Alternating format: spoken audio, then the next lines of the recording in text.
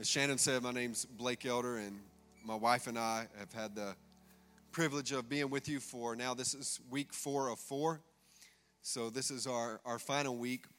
But when we started this and the invitation was open to us, we're grateful for this opportunity and the trust that you all have given us and the way that you've received us, and really just given us the opportunity to minister to God through our service and to minister His Word to you. It's something specific that we believe that is timely for where you are in your faith journey individually and where you are as a church. So I'm excited to deliver this last piece of our series, Before and After. We've been talking about before and after because we come to places in our life where something changes and there's transition that takes place, and maybe there's something that ends that we did not want it to end, or there's something that kind of surprisingly comes up and makes us go in a different direction. And there's an in-between where we have to process, where we have to heal. And a lot of the messages have been encouragement for how we can have healing and how we can find encouragement to look towards the future. And then the after, that there's a new beginning that God has for us. And so really want to dive into that new beginning piece and looking towards the future, being able to set our heart towards the future. So I want to dive in to Haggai, the book of Haggai. It's an Old Testament book. If you'll go there with me, Haggai chapter 2. And today I want to speak to you around the thought of bring me what's left. Bring me what's left. That's what the phrase that the Spirit of God put in my heart and my mind for this last message is to tell them, bring me what's left.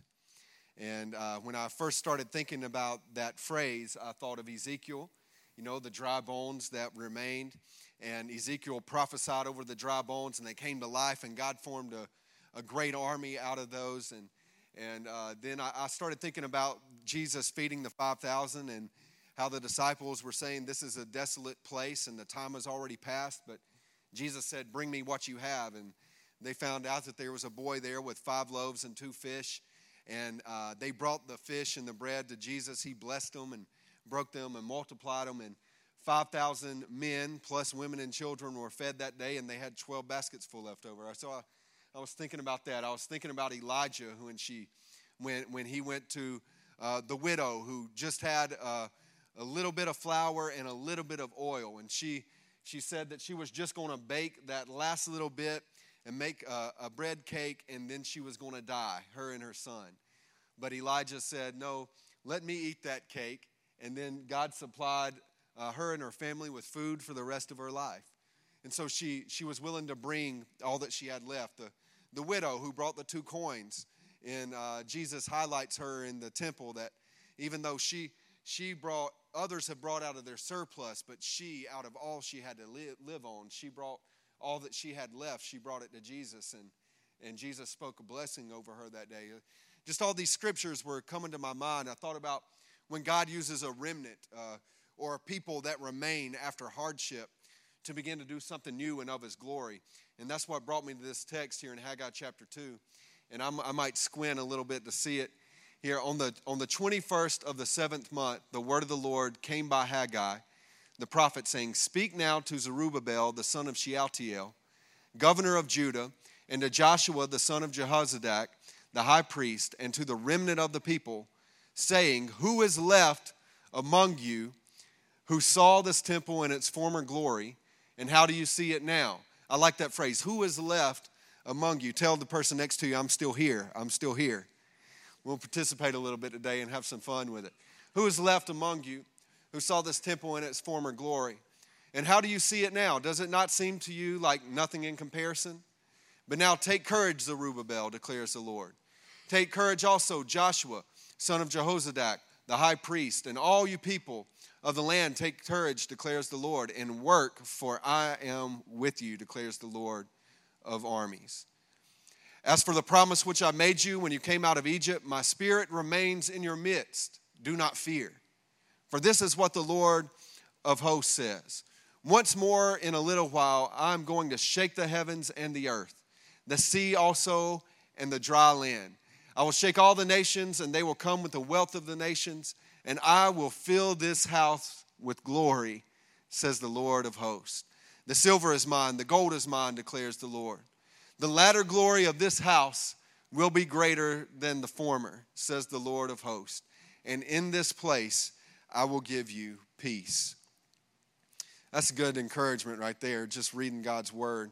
It's amazing when you dive into God's word, the encouragement and strength that will come to you. There's power in it, and there's God's presence in it. And I saw a photo that I think, Kelsey, that you posted this week of our surge group here in the sanctuary of diving into God's word and praying together. And if you understand just what the power of prayer, you know, we can never sustain anything beyond our prayer life. You can't sustain a relationship with God beyond your prayer life, beyond your conversation and communion with Him. I love some of the promises that we have in God's word, especially that Jesus speaks in Matthew about prayers. If you ask for a fish, He's not going to give you a snake. If you ask for bread, He's not going to give you a stone. And how His heart for us is good. And there's so many things about how we have access to Him in prayer. We can't sustain a relationship with God beyond our prayer life. I can't sustain our marriage beyond my prayer life. I can't sustain the work or the calling that God has given me to do. Anything that I try to do in my flesh that God has given me to do, I'll fall flat on my face. Every move of God starts with a person in the place of prayer.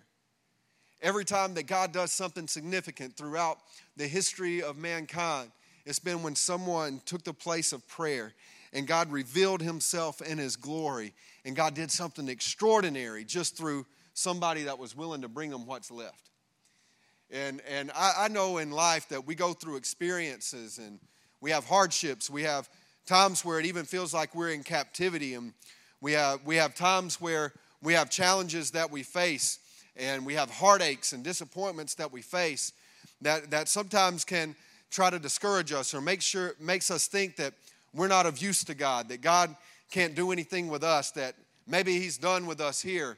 And God says, no, if you bring me what's left, I have something new. I can work with what's left. In Hebrews, the writer said, everything that can be shaken will be shaken, so that which can't be shaken will remain. That we're going to go through times of shaking. We're going to go through times where the enemy is after our heart of faith. The enemy is after our future and our destiny as individuals and a church. And you better believe that demonic spirits are against what God is wanting to do in this church in this day. We live in the age of hyperbole, and the enemy tries to distort things, exaggerate things, take our own experiences, take the social issues, the political issues, the health issues, all the concerns of the day, and distort them so that then we begin provoking each other rather than preserving one another. To where we begin looking for our own protection and comfort rather than to proclaim and confess the Lamb of God slain before the foundation of the world, that is able to forgive us of our sins and cleanse us from all unrighteousness. He gets us distracted, and we become captive to different scenarios. I don't know about you, but sometimes in life, I become captive to a moment of weakness. I become captive to an experience of hardship, and I want to learn and extract all the lessons that I can learn from what I've walked through, and I want to make sure that I'm positioning myself where God can transform me and staying humble of heart. And sometimes when I go to read God's word, I'm thinking of an issue that I have with a brother, or I think of a situation that I've walked through that I don't understand and I'm a little bit confused, or I think about a weakness that I have, and I get distracted and I focus, and those things need to be dealt with and processed, but we need to be able to not be held captive and know that God has something greater in store for us. That's what the context of this scripture is in Haggai, that the people of God are leaving Babylonian captivity, and they've started to rebuild the house of the Lord. And this is really significant because they lived in captivity for so long, and that their way of worship and their way of life was hindered. But they began rebuilding the house of the Lord until they faced opposition and they began to lose heart. And so there's opposition that we face spiritually. There's opposition sometimes that we face just in our flesh because the enemy wants to kill us, steal us, and destroy us. That's what Jesus said in John chapter 10. That's what he's after. His aim is to kill, steal, and destroy you, but Jesus came that we may have life and have it more abundantly. And so that's what they lived in captivity. They're rebuilding, and their heart is for it until they face opposition. And so I want to encourage you today, and this message is for you, if you're facing any type of opposition in your life. If you're facing anything that makes you feel like there's limitation or captivity, that I can only move this far, but I can't go any further. Whether it be in your life of faith, whether it be in the desires of your heart to pursue the call and destiny that God's given you, or if it's just a relationship or common things that are every day that you just say, I just can't go there, that God is wanting to speak to that today. He's wanting to stir your heart to, in spite of the opposition, go for it anyway. In spite of the opposition, step out into it. So this word from Haggai came to the people of Israel so that they would be able to start building the work again. And he was charging them and encouraging them. And it's the same way with us, that God is charging us and encouraging us to go after his work, that there will be greater glory even than the glory that we've seen. I think sometimes we have to be willing to let go even of good things because God has something better for us. That sometimes we think in life that I wish I could go back to the way it used to be. I wish it was just like it was in the days of old. But we go through moments and transitions in life where God is wanting to take us further because we're on a journey of faith. And we think we know what the journey is going to look like until we face those things along the way. It's like in our marriage counseling, the person that was doing our premarital counseling told us that I have to help break down your rose-colored glasses. Because right now, you're looking at marriage through this rose-colored lens. You got all the romance and all the love, and that we're never going to get mad at each other, and all these things. We're going to be good because we love each other and all of that. But to be able to prepare for the reality of what the journey is going to look like. When you're going to move across the country just a few months into marriage, like Reagan and I did, and have to make hard decisions together and learn things that we did not know about each other through transitions. But our intimacy grew as we were committed to each other. We don't know how the journey is going to always play out, but we can be sure that God is working in our journey. And sometimes he has to remove something from us, cut something away for us, so that we can embrace the next and new thing that he wants to do. Yeah, God takes us from faith to faith, and from glory to glory, from grace to grace. And that's what he's telling them here through the prophet. He says that the glory of the latter house will be greater than the glory of the former. That what God is doing next is going to be greater than anything that you've ever seen. But you got to get yourself ready for it. And the first thing I would encourage you to do, encourage you with, is that what remains is that which could not be stolen, killed, or destroyed. Well, when I think about that, that just gets me excited. That makes me want to throw off the suit, rip through it. It is kind of tight. I think I've gained a little weight since the last time I wore this jacket, but it makes me want to just jump over a wall. That when I think about through hardships and trouble in my life, that everything that could be shaken was shaken, but the things which could not be shaken, they remained. That there's some things that the enemy could not destroy. There's some things that the enemy could not kill. There's some things that the enemy could not steal from me through my experiences in life. And I get thankful for that because of who Jesus is in my life. You know, I was thinking of just some I guess really easy illustrations of this. I had kidney surgery in between my junior and senior year of high school. And I had 3 of them actually from, I think it was the start of July, it might have been June, to October. So 4 or 5 months, I had 3 procedures. I had a birth defect that was in my kidney, and I had to get some scar tissue cut out. They dislocated my ribs, and I had what do you call those? The threads, stitches. I had stitches on the inside and staples on the outside, and I walked like this for about 4 months. I couldn't stand up, not 4 months, 4 weeks. I couldn't stand upright, and I was in a lot of pain. And the doctor had told my mom that and my mom's here. Hey, Mama. And the doctor had told my mom that he can't play football anymore. And she's like, I'm not going to let you tell him that. You got to at least let him try. Because there are some things that experiences in your life cannot take from you. And they cannot take from you desire. They cannot take from you heart. They cannot take from you relationship and intimacy. They cannot take from you courage. You may be able to take a lot of things from me. You may take all of my possessions, but there's still something remains there. I'm still here. Tell somebody I'm still here. That there's still something left that God can work with. I remember I was sharing a story, just putting myself out there. After my first semester of college, I came home on academic probation.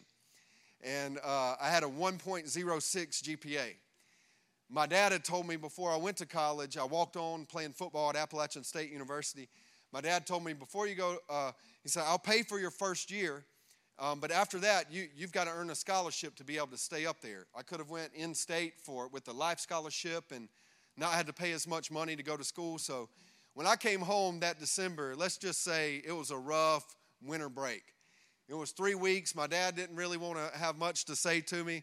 He really said, you wasted my money, my investment, the sacrifice that I'm making for you to be up there. I don't even know if you should go back. I went back to school, and the coaches were hard on me, and they made me go to the 5 a.m. workouts every day just to say, is he really committed to it? But I had a person who came to me and shared the scripture from Ecclesiastes 11, which says, just as you don't know where the wind comes from, and you don't know how bones are formed in the womb of a pregnant woman, so you do not know the activity of God. Sow your seed in the morning and again in the evening, because you don't know if it's going to be the morning or evening sowing or both of them alike that brings the increase. So I made a decision by faith that day to say, God, whatever comes of it, I believe that you're at work, and I'm going to sow like you're up to something. Morning and evening, I'm going to sow like you're up to something. And it really was transformation in my life. I made the dean's list the next semester, made the dean's list all but I think 2 semesters throughout the rest of college. I went on to earn a full scholarship. I got put on full scholarship on the Saturday before school started in 2007. If I didn't get put on scholarship, I was going to have to move home. And all the time and effort that I'd put into it would have been for naught. But I would have been proud of the way, regardless of outcome, I would have been proud of the way I gave all of my heart toward it. And God rewarded me, and he blessed me, and I got put on full scholarship. That was the year we went on to beat Michigan at the Big House and upset them, and then we won our 3rd national championship in a row. And then I went on to be a starter, a 2-year starter at App State and a captain on the football team. And it was amazing that God was at work, and he transformed me, and he began to do something in my spiritual life, as well as allowed me to flourish in what I did on the football field. But it just makes me think that when we bring God what's left in the middle of challenges, that he shapes us. And oh, by the way, I said just like we don't know how bones are formed in the womb of a pregnant woman, I told y'all I'd let you know. Reagan and I are having a baby boy. We found out on Monday. And this is our first child, so y'all keep us in your prayers. But we're thankful for healthy mom, healthy baby to this point. And it's just amazing. Every time I sit and I'm able to look at those ultrasound pictures and see it's a miracle what God develops and how he develops and how ordered it is and how all the organs are in place. And it's the size of the palm of my hand and weighs 8 ounces. And you can see the features and the bones are coming together, and it can hear our voice when we're talking right now. And it's just amazing to me how God begins to form a life. And it's even more miraculous how God allows someone to be born again. What has to happen for someone to receive in their heart and for God to reveal himself to us so that we're born again. That's what God wants to do. When we bring him what's left of us, he begins to work in the middle of it and form a miracle. That's what I like this thought. God has caused his church to be what remains of him in the earth. So it's not just that there's something that could not be stolen, there's something that could not be killed, and there's something that could not be destroyed, but there's something that remains that God will use. And that's us, that's his church. Church is ecclesia. I'm not just talking about the institution of the church. I'm talking about each one of us. We are the church. The Bible calls it, in the Greek, it's ekklesia. It means called out ones. It means that Jesus came and he called you by name, and he calls us out of something and into something. So he called us, I love, Peter writes, he called me out of darkness and into his glorious light. He calls us out of fear and into his love that is able to silence all fear. He calls us out of our flesh and into the Spirit. He calls us out of the world and into his kingdom, that we're moving out of something and into something. That's how God is designed. We are what remains in the earth, and that's what God's doing with his people. He's wanting them to see that you are the remnant. You are what survived. You survived the Babylonian captivity. You've been through a lot. You've been through hard times. You've been through trouble, but you're still here. Tell somebody, I'm still here. But you're still here. There's a remnant that's left that has survived. There's a remnant that has endured, that even through hard times individually, there's something in you that your heart has endured. There's something in you that just wouldn't quit. And I love that, because that agrees with the heart of our Heavenly Father in heaven, that he will not quit on us, that he will never quit on us. He'll never leave us, nor will he forsake us. And he will provide for us everything that we need through every step of our journey. And so the prophet begins delivering this message. And if you'll go to Haggai chapter 1 there, verses, I think I have 2 through 5. Haggai chapter 1. I just want to walk through these quick scriptures, because this is how we position ourselves for what God wants to do with us in the future. This is what the Lord of hosts says. This people says, the time has not come, the time for the house of the Lord to be rebuilt. Then the word of the Lord came by Haggai the prophet, saying, is it time for you yourselves to live in your paneled houses while this house remains desolate? Now then, the Lord of hosts says this, consider your ways. And I want to stop here, because the thought I want to bring to you out of those short verses is that you have to believe that the time is now. That's one of the things that happens. We talked last week a little bit about how sometimes we think of time linearly, like a straight line. But it's also the concept of time as an opportunity. And this is the opportune time for us to put what God is doing in the earth first. This is the time for us not to get comfortable in our own dwelling places, in our own living spaces, but for us to be able to put what God is doing in the earth through his house and through the body of Christ, to begin to put it first. He says, consider your ways. The people were saying, it's not time. They're saying, like the disciples said when Jesus fed the 5,000, that the time has already passed and the place is desolate. But God is stirring our hearts to say, no, this is the time. This is the place. This is the opportunity for us to be the glory of God and be the image of God in the earth, to be the church victorious, the church prevailing, the church witnessing to the ends of the earth, the glory of God and the presence of God being revealed, and his love being demonstrated, people being rescued, the captive being set free, that the blind receiving recovery of sight, that souls and hearts are being restored. This is the time. This is the time. This is the right time is now. That's what he's trying to get in their hearts. And the second thing I want to share with you, if we go drop a couple of verses down to verse 12, Haggai chapter 1, verse 12. Then Zerubbabel, I just want to let you know too, Zerubbabel, the first part of his name, it means scorched or burned. Really, he was born in captivity. He was born during Babylonian captivity. Zerubbabel, scorched, burned, and then Babel is confused. Because Babel, when they were building the Tower of Babel in Genesis, this is why you should really dive deep into the Word, because the Word is so connected and there's so much revelation and wisdom in it, that God confused their language so they couldn't understand each other, because they were building a tower for themselves up to heaven. And he said when they agree that and understand each other, that there will be nothing impossible for him. It wasn't that they didn't want them to reach to heaven. They just didn't want them to do it for their own glory. And so they were confused, and that's where Babylonian captivity, it's Babel. There's confusion that takes place. And isn't that sometimes, anybody been confused recently? I mean, my goodness. If you haven't been confused, you might not be being honest with yourself.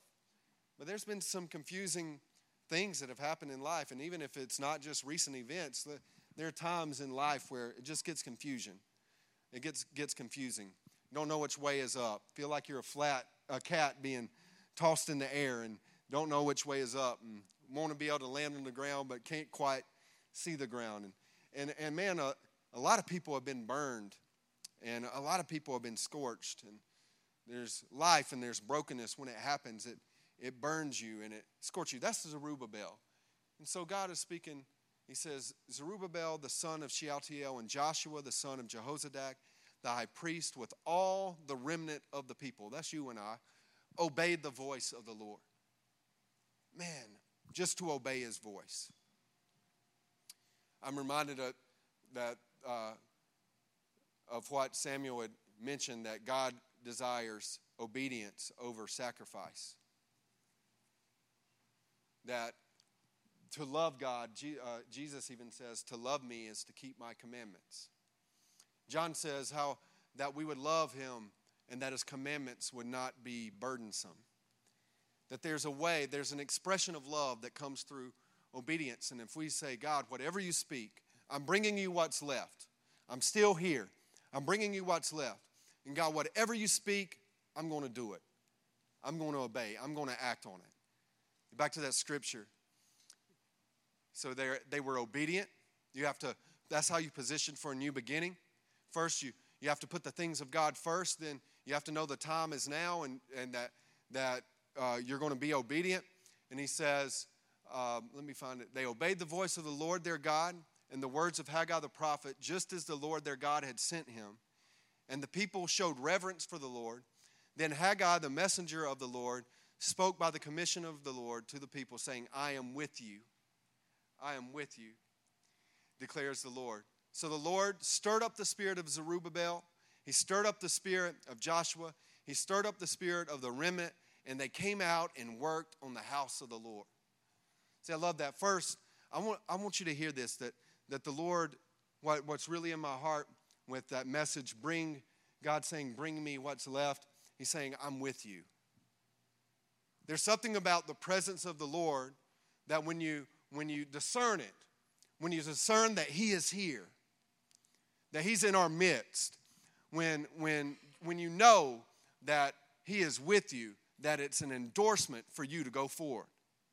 I like to think of his presence like the tension in the bow of an arrow that's drawn.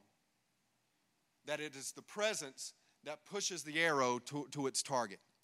And when you sense the presence of God, when you sense that he is on your scene, it is God endorsing you to move forward and go after the target. God, I ask that you would send your presence and that you would make your presence real to all of us individually, that you would manifest your presence, take the lid off of yourself, and so that we would know that you are sending us toward our target, that we can move forward for our future. And then he says, stir up the spirit. He stirs up the spirit of Zerubbabel. He stirs up the spirit of Joshua.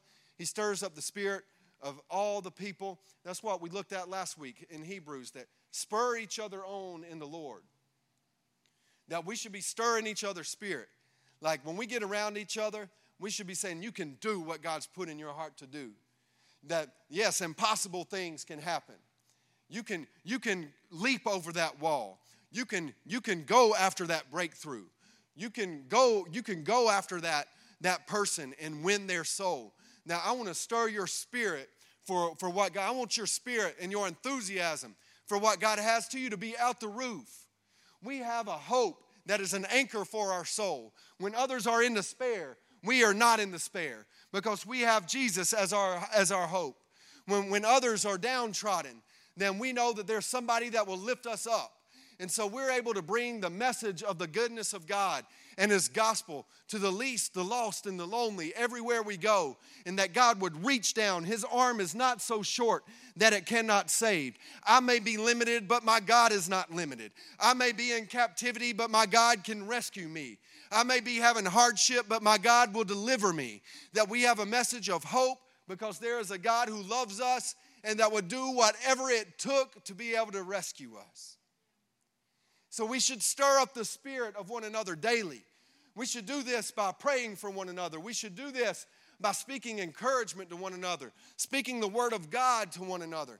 That we should enliven one another's spirit with our words and the way that we do life together. Stir up the spirit and then go to work. Let's go to work. See, that's what I love about it. When you're stirred for what's ahead, I just need a partner. I just need somebody to join their faith, to believe with me. I need somebody that will say, let's go do it. Like Jonathan's armor bearer told him, do everything that is in your heart, for I am with you heart and soul. Perhaps God will work for us. I'm looking for somebody in my life that I can link arms with and that would say, perhaps God will work for us. I don't know how it's going to work out, but I'm willing to go after it and I'm willing to go to work. I'm willing to do the grind. I'm willing to do the things necessary. I'm willing to get my hands involved in what God is doing. I'm not watching a show. I'm participating in what God's doing. I didn't come here to watch it. I came here to start it. I came here to light a fire in someone. I came here to see a move of God happen in my family, in my home. I want to see a move of God happen on my street corner. I want to see a move of God happen in the community. So I'm going to be a part of it. I'm still here, God. We're still here. And that's what the confession of all of us being in the room today is. God, I'm still here. God, we're still here. And I know that you're up to something. Do it with us. It goes on the text that we read and when we opened up and he says, y'all take courage. That's like saying take heart. It's going to take your heart. It's going to take your heart. You got to put your heart into it. I don't want to be a part of nothing that doesn't require my heart or the hearts of others, because it's not worth it. And you need to know that God desires your all, that your all, your heart is valuable to Him. There's something about, if you read in the Bible, there are promises that are connected when we do something with our whole heart and with all of our heart. Courage is not easy. It's not easy to keep heart in troubling times and challenging times, but we can do it. When the Spirit of God is with us, it should cause us to take courage. It should cause us to take heart. That's what Jesus said. Let not your heart be troubled. Believe in me. Believe also in God. For I have overcome the world. Times of trouble will come in our life. The church, you and I, are not immune to hardship. We're going to face it. But there's something about the Spirit of God being in us, living within us, that should produce courage, that even in the midst of hardship and trouble, that God is transforming us and He's doing something and we will overcome. In the end, we win. He tells them to take courage. The thing I like about the end of the book of Haggai, we're going to look at verses 19 through 23 here.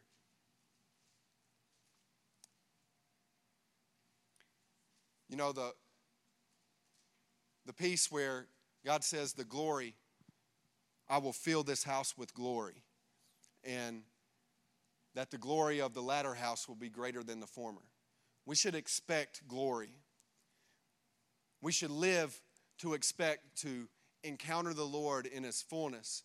And we should hear that it is His desire to reveal His glory to us.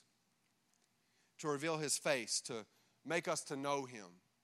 Even as Moses talked to Him face to face, He desires us to know Him in that type of intimacy. And that the thing that gives us hope when we go through hard times, like Haggai is saying, that God will fill the house with glory, that God will fill 4 Points Church with glory again, and that the latter glory will be greater than the former. So he gets them up there, and then he closes out the scripture with these 4-5 verses. I love this phrase. Is the seed still in the barn? What do you have left? I don't know, we got any farmers in the room? I know I've got a couple of gardeners probably in the room. Is there seed still in the barn? What do you have left? Do you still have something that God can work with? Do you still have a heart that longs after God? Do you still have scripture that has encouraged your heart? Do you still have one another? Do you still have gifts and talents that are useful to God? Are you still here? Is there seed still in the barn? God is saying to you, 4 Points Church, bring me what is left. Bring me what is left. Is the seed still in the barn, even including the vine, the fig tree, the pomegranate, the olive tree? It does not produce fruit. Yet from this day on, I will bless you. Then the word of the Lord came a second time to Haggai on the 24th day of the month, saying, speak to Zerubbabel, governor of Judah, saying, I'm going to shake the heavens and the earth. And I will overthrow the thrones of kingdoms and destroy the power of the kingdoms of the nations. And I will overthrow the chariots and their riders. And the horses and their riders will go down, every one by the sword of another.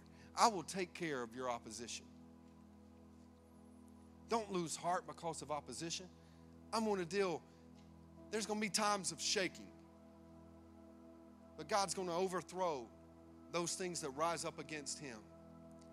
Then he says, on that day declares the Lord of hosts, I will take you, Zerubbabel, scorched one, burned one, confused one, son of Shealtiel, my servant, declares the Lord, and I will make you a signet ring. For I have chosen you, declares the Lord of armies. That word is what I want to speak as a blessing to you, over you. Is God saying, I will bless you, and I will make you as a signet ring. Before you were scorched, burned, confused. After, you will be a signet ring. You'll be, that's meaning a sign of the seal that God will never leave his people and that you can expect glory. And God says, when God told them through Haggai that the glory will be greater, he says one other thing. He says, and I will give you peace. Peace is nothing missing and nothing broken. It's amazing there is a peace of God that surpasses all my understanding. And sometimes I have to let peace is a person. His name is Jesus.